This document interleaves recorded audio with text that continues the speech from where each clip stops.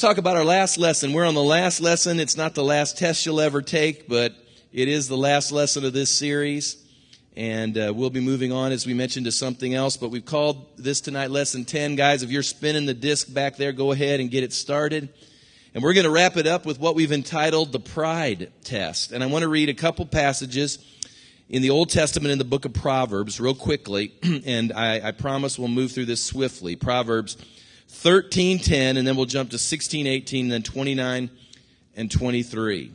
The book of Proverbs 13:10, this is what we read. It says, by pride comes nothing but strife. What he says there is if you're full of pride, your whole life's going to be full of contention and strife. He says, but with the well-advised is wisdom. Now again, there's lots that the Bible says about pride. I'm just sowing some initial nuggets of truth into your inner man here. Proverbs 16, verse 18.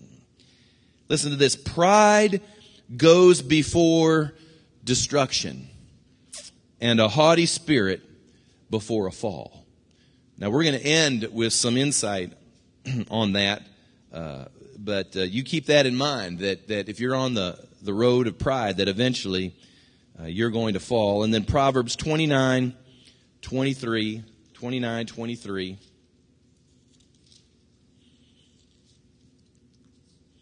We read, a man's pride will bring him low, but the humble in spirit will retain honor. Humility will bring you honor. Pride will always bring you low. And then finally, so we can say we read out of the New Testament, 1 Timothy 3, verse 6, talking about leadership in this regard. 1 Timothy 3:6, talking about overseers. It says that they are not a novice, or not a beginner, lest being puffed up with pride, he fall into the same condemnation as the devil. You've often heard me say that sometimes if you get something too soon, it can be the worst thing that could ever happen in your life. And I'll mention that again as well. The last test, if you have your notes in front of you, that every person headed to a promise must face and pass is the pride test. Now, let me just say this. Don't say to yourself you don't have any pride, because you were born with it. That's a part of the carnal nature. Pride is a part of your carnal nature. You can't say that you don't have pride. Pride is there.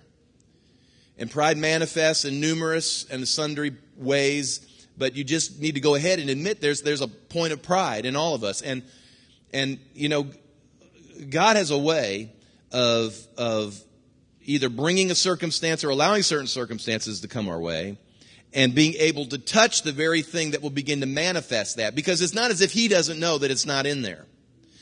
The thing is that we don't recognize it's in there, and because we don't recognize it, it never comes to the cross. It never is brought to him in yieldedness and brokenness and submission. And so what he does is he allows certain circumstances to take place that unveils your heart so you can see it yourself. And hopefully it doesn't have to be too dramatic of an event. You know, some people won't see it unless they're hit by a train. And, you know, God would just as soon use a twig to kind of poke you in the side than a 2x4 and hit you up the side of the head. So understand, it is there in all of us. Nobody is exempt. In fact, traditionally and biblically, pride is considered to be one of the deadliest sins, one of the top sins. Whenever God begins to use and or bless a person, it is all too easy to drift into a spirit of pride that begins to think of oneself rather highly. In fact, I have found the pride test to be the one test that will come to us over and over and over again all through our Christian journey, because it is so easy to fall prey to. Now, let me just share with you a little bit the definition of pride. I use the terms haughty, arrogant, high-minded, disdainful attitude towards others, superiority of attitude, self-consumed, self-willed, selfish. You know, pride, I put down here, is at times hard to put a word definition to, but we all know when we see it or we hear it. Isn't it true? I mean, pride is like one of those things that it's hard to get your finger on, but you know when you're around it. You know when you're hearing it. You know when you're smelling it. In fact, if you haven't heard it, seen it, smelled it for a while, just turn on the local cable channel and watch some political event, and you'll hear pride, pride, pride, pride, pride. How I did this or we did that or all this has taken place. And so it's not hard to see. Christians are not immune from it. Again, the reason we're not immune from it is because we, like everyone else, have been born into it. In fact, the Scripture tells us that Satan was full of pride, even though, think about this, he dwelt in the presence of God himself. Now, I want you to think about that. The presence of God, the very presence of God. I mean, you're in his manifest presence, and yet pride. That's just almost mind-boggling, inconceivable to think that I could stand in God's presence and say what I will read to you here in a few moments. I will arise above you. Is that not the most arrogant, amazing, mind-boggling thing you could ever conceive? That you would be in the very presence of God like he was, and yet pride was in your heart. Let me tell you, if it can happen that way, do not be so deceived as to think you can't be in church every Sunday. You couldn't be worshiping at the wells. You couldn't be hearing good teaching. You couldn't be playing your Christian tapes. You couldn't be going to Connect Group and being here on a Wednesday night. You couldn't be enjoying an open heaven over your local church or over your life personally. Don't you think for a moment that you still couldn't be in all those things, and pride doesn't still exist in that heart. And so we need to just talk about this because God wants to deal with that. And the reason he wants to deal with that is because he wants to get you to a destiny. He wants to exalt you. The Bible says that pride goeth before a fall, but the Bible also says that if you will humble yourself under the mighty hand of God, do you know what the end of that verse is? He will what? Exalt you in due season. So if you will humble yourself under the mighty hand of God, his promise is this, that he will raise you up and put you in his promise or in his destiny in the season that he means for you to walk in it. And let me just say this. We always think our season is now. But the writer of Ecclesiastes says that he has made everything beautiful in its season. Whenever I read that for the first time and I really began to understand that, I realized there are some things that if I get too quick, it'll be ugly. Because everything's beautiful in its time. So if you're a little too early or you're a little too late, it can be ugly. But if you're right on time, it can be perfect and it can be beautiful. And God wants to exalt each of you in due season.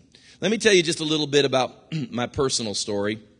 We already mentioned to you that too much success too quickly, and what happens is pride settles in. Even though you're convinced you have none, and this is all for Jesus. Let me tell you something. I was 18 years old when I was born again, and by the time I was 19, I was preaching the gospel. And doors were being opened to me that were far beyond my experience level. And that I was getting called, literally, nearly all over the nation. When you're 19, 20 years old, and you're jumping on airplanes, and you're flying to meetings, and you're preaching in college chapels and assemblies, we're talking 13, 14, 1,500 kids. Now, we're talking the late 70s, early 80s. That's a big crowd. I realize it's not like the crowds we'll see today. They're bigger crowds even today, but that's a big crowd. And, you'd start listening to everybody tell you just how great you are. Oh, you're great. You're going to be the next Billy Graham. Yeah, I know you're all chuckling because we all know that ain't true. Nobody's probably going to be the next Billy Graham. Whoever's next is whoever they are. That's who's next.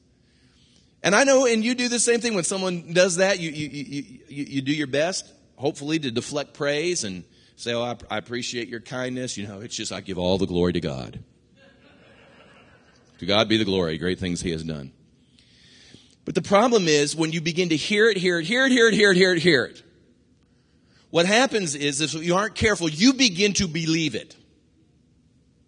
You begin to believe your own press. And the most dangerous thing that can happen is when you believe what other people start putting into you. Now, just like we have told you on other occasions that you ought not believe what everybody says when they're being critical of you and they're condemning you and they're being negative with you. And we've told you, don't believe that stuff. That's not true.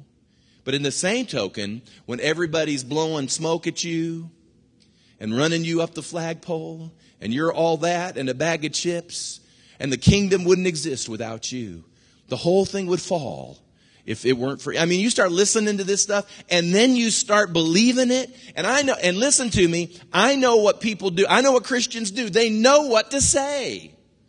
Everyone will say, it's just God's goodness. It's just God's grace. I give all the glory to Jesus. And we say the right stuff. But the key to all this isn't all the time what you're saying. It's what's going on in here. Because we can say the right stuff, but it doesn't mean it's happening right inside of us. And so there's a snare. You begin to believe your own press. And I put down here that pride, if it's not addressed, is like a platform that keeps getting built higher and higher and higher.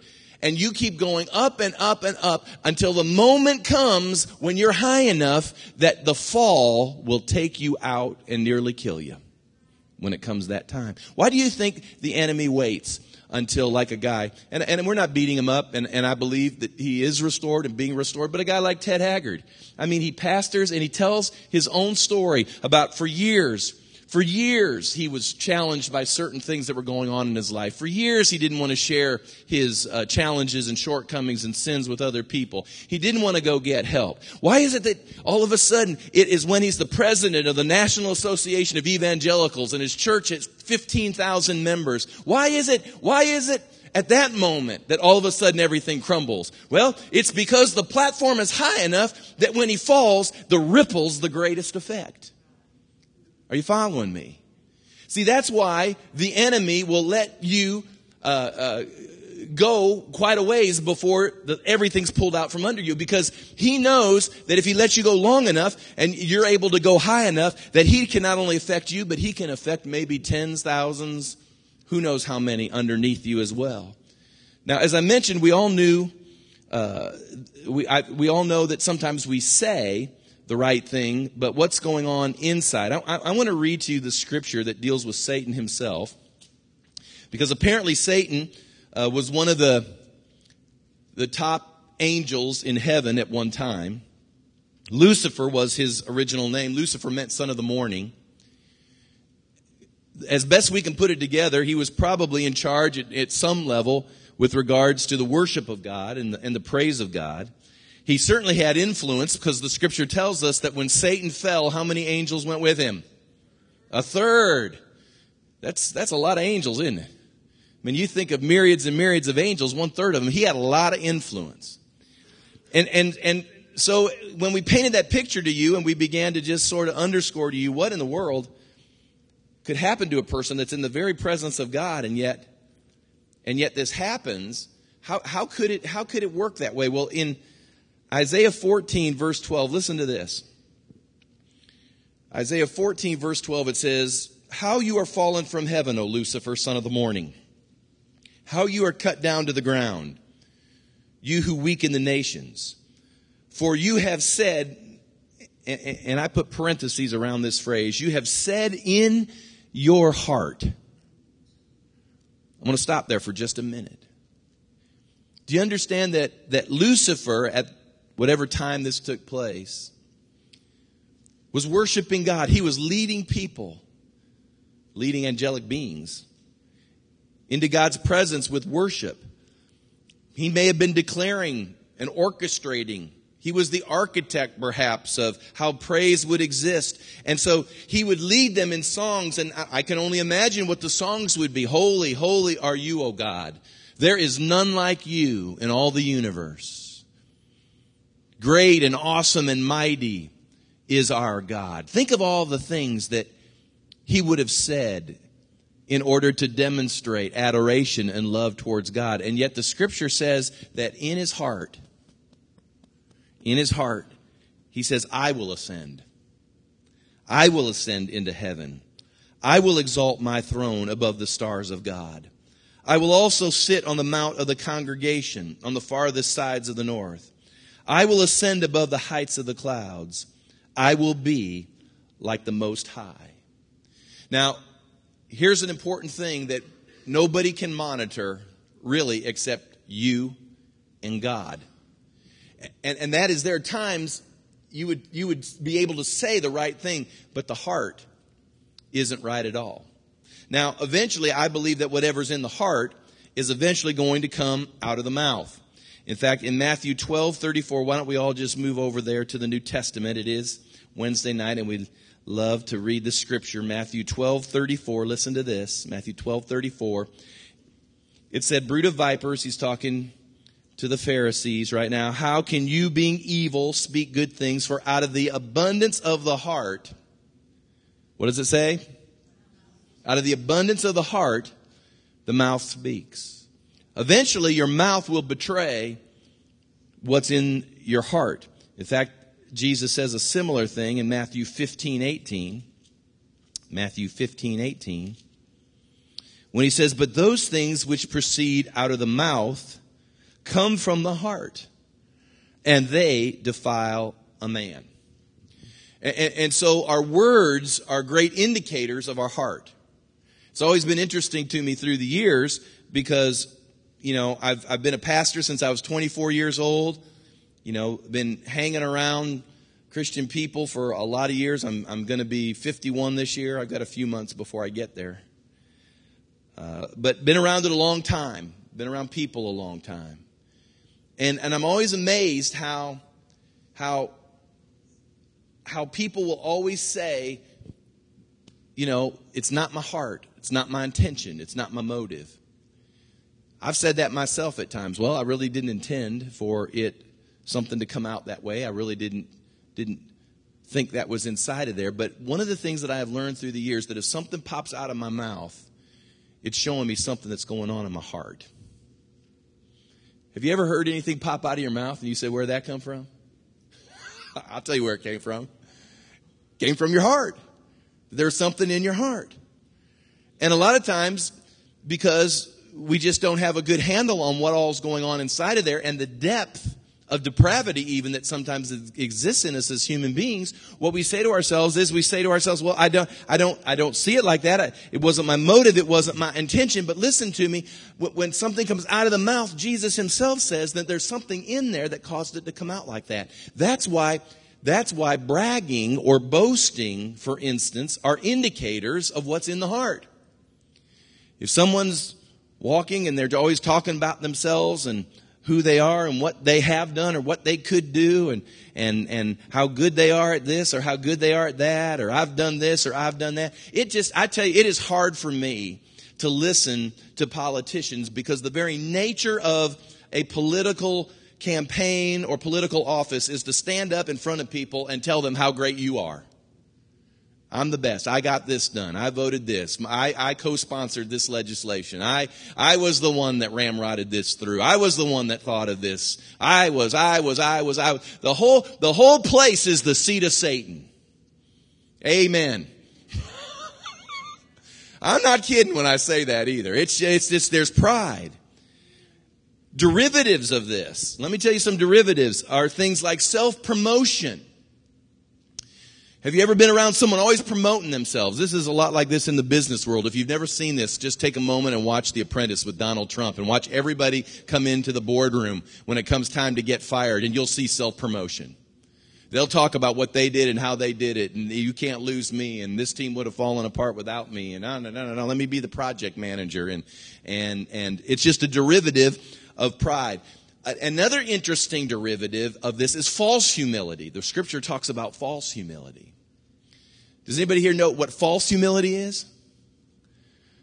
False humility is when you sound like you're being humble, but it's really not being humble at all. It's actually a sense of pride that's being demonstrated that way. I'm trying to think of a good saying. It escapes me right now about false humility. Or when you want to be the center of attention. Somebody has to be the center of attention. Maybe that's a derivative as well. I simply use these things to underscore the depth of pride as it exists in all of us. Now let me talk about the root of it, because the root of it has to deal with our insecurity. We have a desire, all of us have a desire to be loved, to be known, to be wanted. If it's guys, we want to be promoted. We want to get raises. We want to be affirmed. Ladies, ladies have issues of wanting to be secure, to be tended to. I mean, all of us have these things that are needs in our life, and pride is rooted in us because because we desire those things, and so we will arise on our own to try to make sure that's happening in our life. And most of it is birthed in what I wrote down here, insecurity. An insecure person will always try to promote themselves to the place they believe they are to be because they lack confidence that God could really get them there. We started this whole set of series with Joseph. And you remember what Joseph's first problem was back in lesson number 1? What was his first? Well, you remember what number 1 lesson was? Yeah, the restrained mouth test. Remember that? What did Joseph do? Come on, talk to me. He ran to his brothers. God had talked to him, and he shot his mouth off, told the dream. Now, why do you think, now, immaturity, we know immaturity was a part of why he did that. But can we dig a little deeper and ask ourselves the question, why would anybody have the need to go run to your family and look at them all and just say, I want to tell you guys that God talked to me, and just so you know, one of these days, all of you are going to bow to me. Now, think about that for just a minute. Why would you do that? Why would you have to do that? Now, and immaturity's in there. I know he's 17, 18 years old, so he's not real smart yet. Hadn't got a lot of experience under his belt yet. But what's going on inside? He's insecure, right? He wants to be sure that they understand that you're going to be under me. See, it's really important. And he doesn't do it just once, does he? How many times? Does it twice. Why would you have to do it twice? Don't you think they heard it the first time? Well, obviously you guys aren't affirming me, bearing witness. I'm sure none of the brothers said, well, our heart bears witness to that, Joseph. I'm sure that's what, obviously that's not what they said. He's the youngest. They're probably blowing him off. But Joseph's problem is that at that moment, he lacked the confidence to really, I think, believe that God could get him to the place of being the youngest and the last one in the pecking order in his household, to a place of what God had told him in his heart that he was going to eventually do. And a part of Joseph's journey, I believe, as well as weeding all the other things we talked about out of him, was that God was going to have to flat knock the pride out of him. Now, I put down here, how is pride dealt with? Now, this is really important, and I promise you I'm going to be done here in 6 minutes. Number 1 is, you know how your pride is dealt with? Humiliating experiences. You can argue with me. Well, I won't argue with you. I'll just say you do it your way. But I honestly am convinced that God allows, if he doesn't bring it, I believe he allows it, humiliating experiences to come to us, because the Bible says that we are to what? Humble ourselves under the mighty hand of God. Isn't that true? I'm not sure we know how to do that. So I think for most people, we struggle with the concept of how do I humble myself? Now, I know if I were to ask anyone in here, have you ever attempted to humble yourself? I'm sure my answer on some of your life experiences would be, yes, Pastor, I've tried to do that. And you've tried to do that in a number of ways. Maybe you've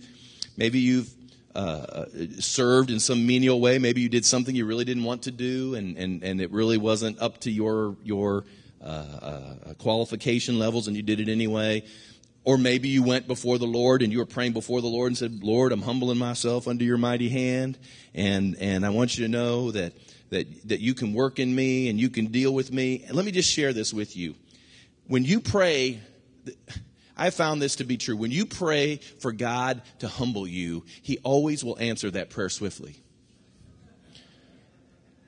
Bill, why didn't he answer the prosper prayers as fast as the humble prayers? That's one of those things I'm going to, if I have the guts, to ask him when I see him. But here's what he does. Listen, when you pray that and seek that, and that's really our heart, because we know the scripture to be true, that if we'll humble ourselves, he will exalt us in due season. So we know the process he will use to get us to the place that we want to be in, which is his promise and his destiny, and that will bring contentment and fulfillment and joy and all the things that we're really looking for. And there's nothing wrong with that, so we know humbling ourselves will get us there. What we didn't realize is that the minute you say, God, humble me, he begins to loose humbling experiences to come your direction. See, what we think we can get on our knees and pray, and that God will sovereignly work out the pride. Isn't that true? We just think, oh God, I'm open. Just, thank you for working on my pride. Hallelujah. Yeah, I wish it worked like that. No, it didn't. It's after prayer time when you go out and you go back to work. And you're in that humiliating experience. It is at that moment God is at work. When he begins to work out those things that you may not know are even there. And you see, once it begins to be revealed, it is at that moment you can go, aha, and then you can begin to reckon yourself dead to that. And so that's why humbling experiences come our way. I mean, I could go down the list of all the different humbling experiences. About the time, of course, my calling and my job description is to preach the gospel. I mean, I predominantly teach and preach the gospel, and that's what God's called me to do. That's what my job is, so to speak. And I can tell you, about the time through the years that I think that I've got this thing down and I can do this thing and you think you're all that. Of course, you know what to say. Praise God, to God be the glory. It's all His. It's His anointing, His giftings. I mean, but about the time internally in your heart you think you've got that, the Lord will let you go in front of everybody. No, He won't do it in front of 100. He'll wait till you get to 1,000. And that's a humiliating experience. That's what He does. He does this to me all the time. I feel like I've got a good word to share, and I'll share a great word. At least in my opinion, it's a great word. And you know what? The congregation will sit there and they'll go, and they ain't nothing. I mean, that thing went just like this on the pulpit. It goes, man, that thing was buzzing me. I was in the third heaven and everybody's looking at you like, and about the time you say to yourself, oh Lord, this isn't much. Boy, there were a lot of things going on this week and I didn't have as much time as I really would have wanted because these other things came my way and I'm just scratching out some notes and I'm going to do my best and I'm not going to expect much out of it. It is that Sunday that the hardest person in the camp gets right. On that Sunday. And it's like God's way of saying, see, I'll go on without you. I don't need you. And every now and then we need to hear that. I mean, that can be a good word, really. It really can be a liberating word if you'll hear that. God doesn't need you. Things won't stop without you. The kingdom will actually go on whether you're there or not. And while you may think at first, oh my Lord, I can't hardly imagine it. The liberating thing is that you can begin to expend yourself in things that are beyond your abilities. Amen. How's pride also dealt with? You got to find your identity in Jesus. When you can begin to find your identity and your affirmation and your need, when you can find your security, your promotions, your raises, all the things we're clamoring after, when you can begin to find the fulfillment in all of that with your identity in your relationship in Jesus Christ. You know what? Right now, if He loves me and I love Him, and if I'm being obedient to Him and I'm doing everything He's ever asked me to do, and maybe nobody recognizes it, or maybe nobody gives me a raise, or maybe nobody gives me an attaboy, or whatever it is that I'm looking for, whether or not that ever happens, as great as that may be, you know what? If my identity is secure in Him, my life's okay. We're okay. Everything about us is absolutely where it should be. And I'll just end with this and we're done.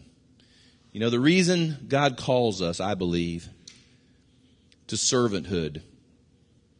And when I say servanthood, again, I just want to remind everybody, don't take your cues off politicians who are running for high political offices and they look at you and say, I just want to serve the people. I'm just here to serve. As they jump into their stretch limo.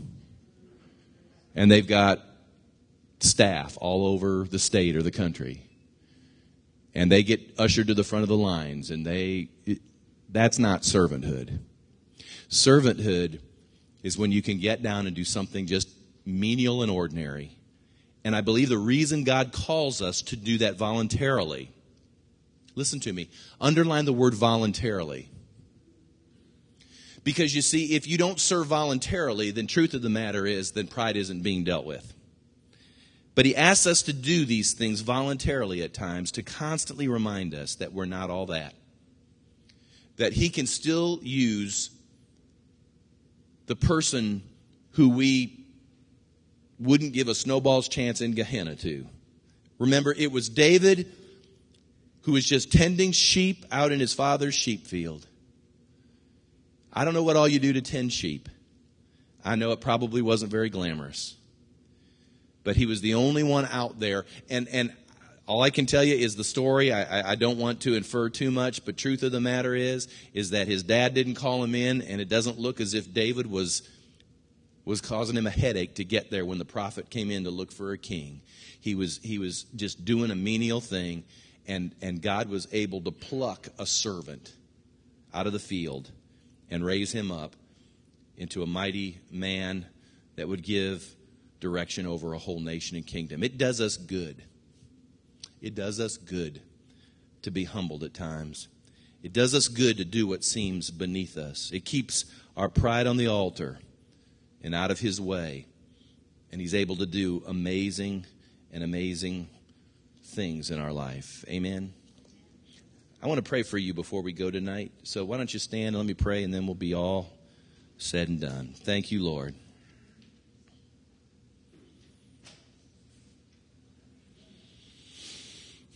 Father, I believe that there is great destiny that's in this house tonight. I believe that there are people who have gathered in the middle of the week wanting to be in the house of God. They love you. They do want to serve you. They believe you have a call, a destiny, a promise on their life.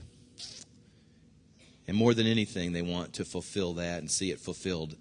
But Lord, tonight I pray, not only for the test we mentioned tonight, the pride test, but for every single one we mentioned along the way, that, Lord, we would be prepared to take whatever test is before us, that we would pass, that we would not be people who would have to keep doing retakes, that we would not be living the same 2 years of life over and over and over and over again, but that we would spring out and that we would be people that could be used greatly by you.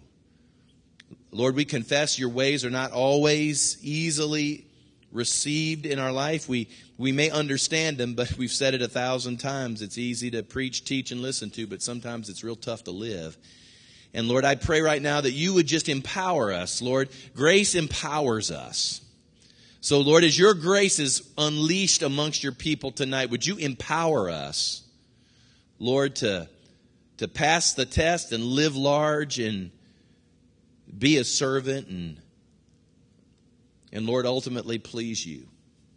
So I pray tonight, Lord, you would work that in us. I thank you for everyone that is in this room. I thank you for the people who are connected to this local church, Lord. I believe you're doing great things in their life. I believe the greatest days are yet ahead, and that the glory of the latter house will indeed be greater than the former. That you will eclipse yourself, and that, Lord, you have an awesome, exceeding, abundant, over-the-top thing that you're wanting to do in people's lives. Lord, help us, Lord, to be people of humble hearts. People, Lord, that can be of meek and contrite spirits. Lord, so that when that moment comes and you open up a door and you say, now is the time for you to come through and find your place, that, Lord, everyone around us could truly say the only way that happened is because God worked it out in their life. Lord, that would bring glory to you. Let it be so. Lord, we love you a lot. We appreciate you. Bless your folks as we go our separate ways. I ask in Jesus' name, can you say amen to that? Amen and amen. God bless you. And it's going to be a great Lord's Day this Sunday. And so I look forward to it. You come expecting, and we'll see you later. God bless you. You're released.